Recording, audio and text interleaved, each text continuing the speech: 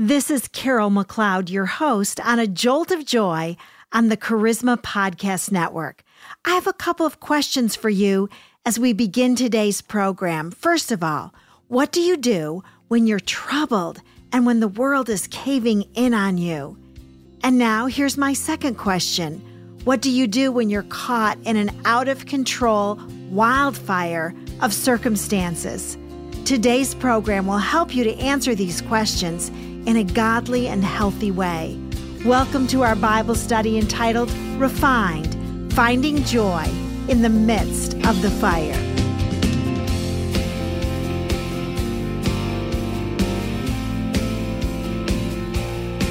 Peter, the fisherman, the out-of-control mouth, the man who always spoke before he thought, the man who thought he had a better idea than Jesus.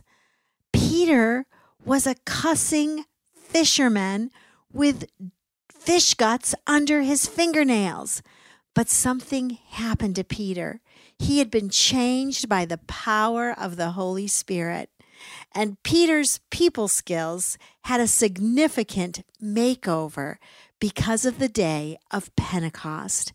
And now Peter and the Holy Spirit have some great advice for you and for me today. 1 Peter chapter 5, verse 6. Therefore humble yourselves under the mighty hand of God, that he may exalt you at the proper time. This was the verse that we studied yesterday, and we learned that we must get our job description straight. That we are not the exalters, we are the humblers. That we are to humble ourselves and allow Christ to exalt us at the proper time, at his time. And then verse 7, casting all your anxiety on him because he cares for you. This word casting is a compound word, two Greek words placed together. The first word is the word epi, E-P-I, and it literally means on top of something. The second part of this compound word is the Greek word ripto, and it means to hurl, to throw, to cast. It means to violently throw or to fling something with great force. This word epiripto is only used one other time in the New Testament. Would you like to know where? It's found in Luke 19, verse 35. And they brought him to Jesus, and they cast, epiripto, their garments upon the colt, and they set Jesus there. So epiripto is the flinging of a garment, of a bag, or excess weight off the shoulders of a traveler and onto the back of some other beast, such as a donkey or a camel or a horse. Listen, we are not designed to efficiently carry the burden of worry, fret, and anxiety. The load of worry, fret, and anxiety is simply too much for the human body to carry, and it's too much for the central nervous system to tolerate. Now, we may be able to manage worries and frets and anxieties and cares for a little while, but eventually the physical body and the mind will collapse under the perpetual pressure of worry and anxiety.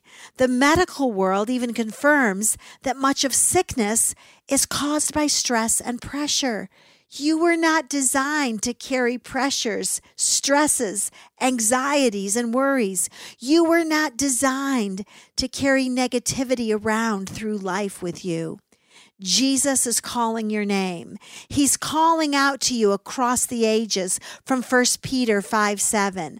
And he's saying, friend, son, daughter, your shoulders are not big enough to carry the burdens you're trying to bear by yourself. This load will eventually break you. So please let me be your beast of burden. Jesus is calling your name and he's saying, take that load that you've been carrying and heave it with all your might in my direction.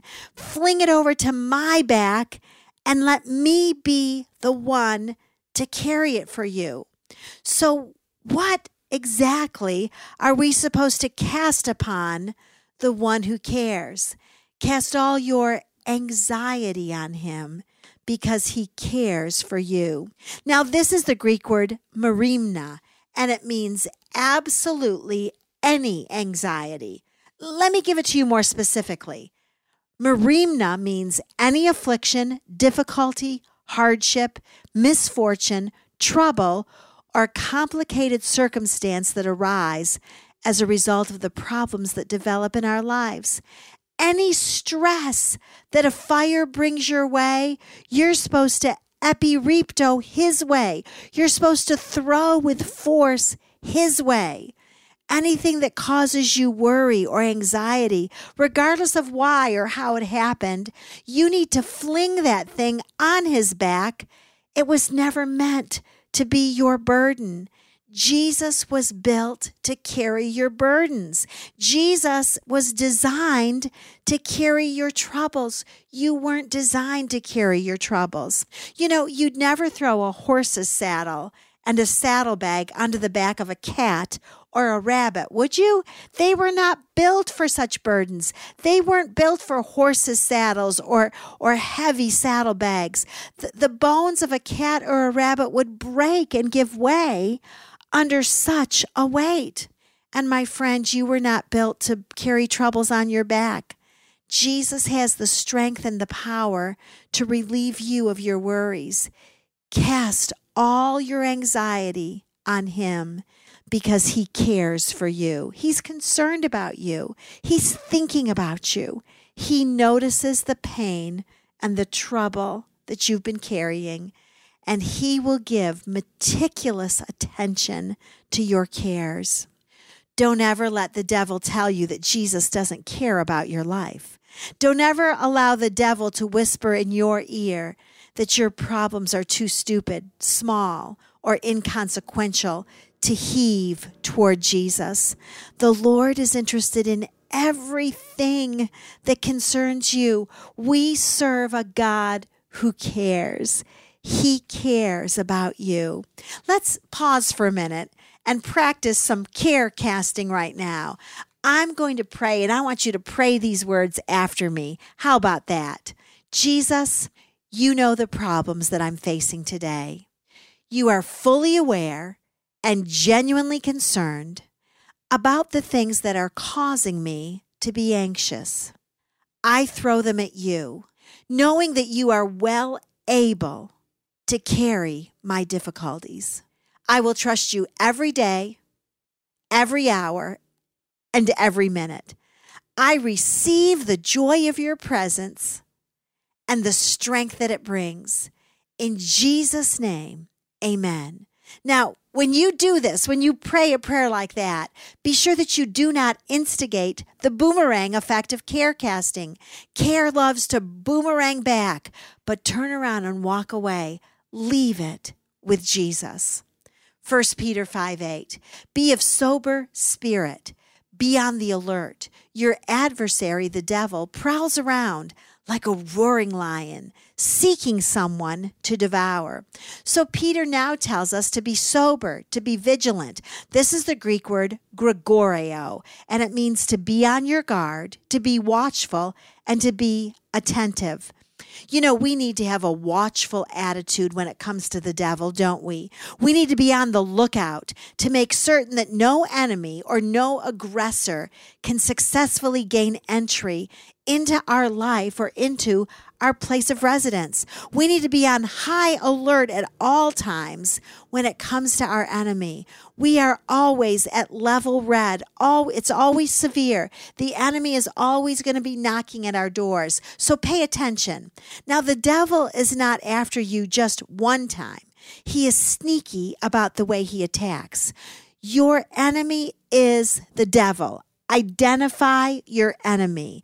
Your devil is not flesh and blood. Your devil is not your husband or your wife. Your devil is not your boss or your parents or your children or your siblings or your in-laws.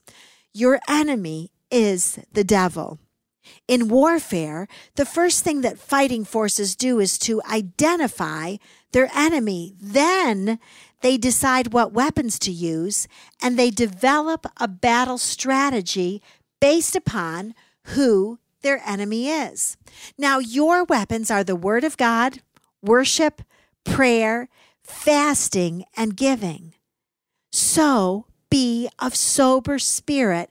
Be on the alert. This Greek word Gregoreo that we see here in 1 Peter 5:8, be of sober spirit, is the same word that Jesus used in the Garden of Gethsemane. Be on the alert. This is the word that Jesus used when he asked the disciples to watch and to pray. And did you know that Jesus is still asking the same thing of 21st century disciples? He's saying, Gregoreo, be on the alert. Be watchful. Pay attention. Don't fall asleep. Keep your eyes wide open. Pay attention to what's going on around you. 1 Peter 5:7. What a difference one verse makes, because in 5:7, the Holy Spirit says he cares for you. And in verse 8, the Holy Spirit is telling us your enemy is stalking you. Now, the Holy Spirit and Peter strategically used an interesting word here to describe the devil. They used the word adversary, and this was a legal word. It was a lawyer who argued in a court of law. It was a picture of a prosecutor who brought innocent ones to court and argued vehemently against them and then would send innocent people to prison. This is what the devil tries to do to the children of God. He strikes like a lawyer who brings up things from our past and then uses them against us. Revelation 12:10 tells us that he is the accuser of the brethren. And then 1 Peter 5:8 tells us that the enemy prowls around like a roaring lion. Now, our enemy is not a lion, but he pretends to be one. He's old Snaggletooth himself. He's all roar and has no real power. He is all bark, but he has no bite. So be on the alert.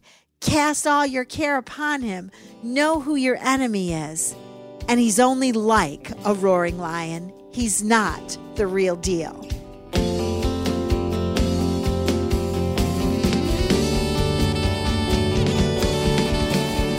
Thank you for joining me on A Jolt of Joy. If you've enjoyed this podcast, you can also visit my website at justjoyministries.com. It's my passion to help people live an abundant life through the power and principles found only in the Word of God. Email me at carol@justjoyministries.com. And as always, know that I am praying for you today.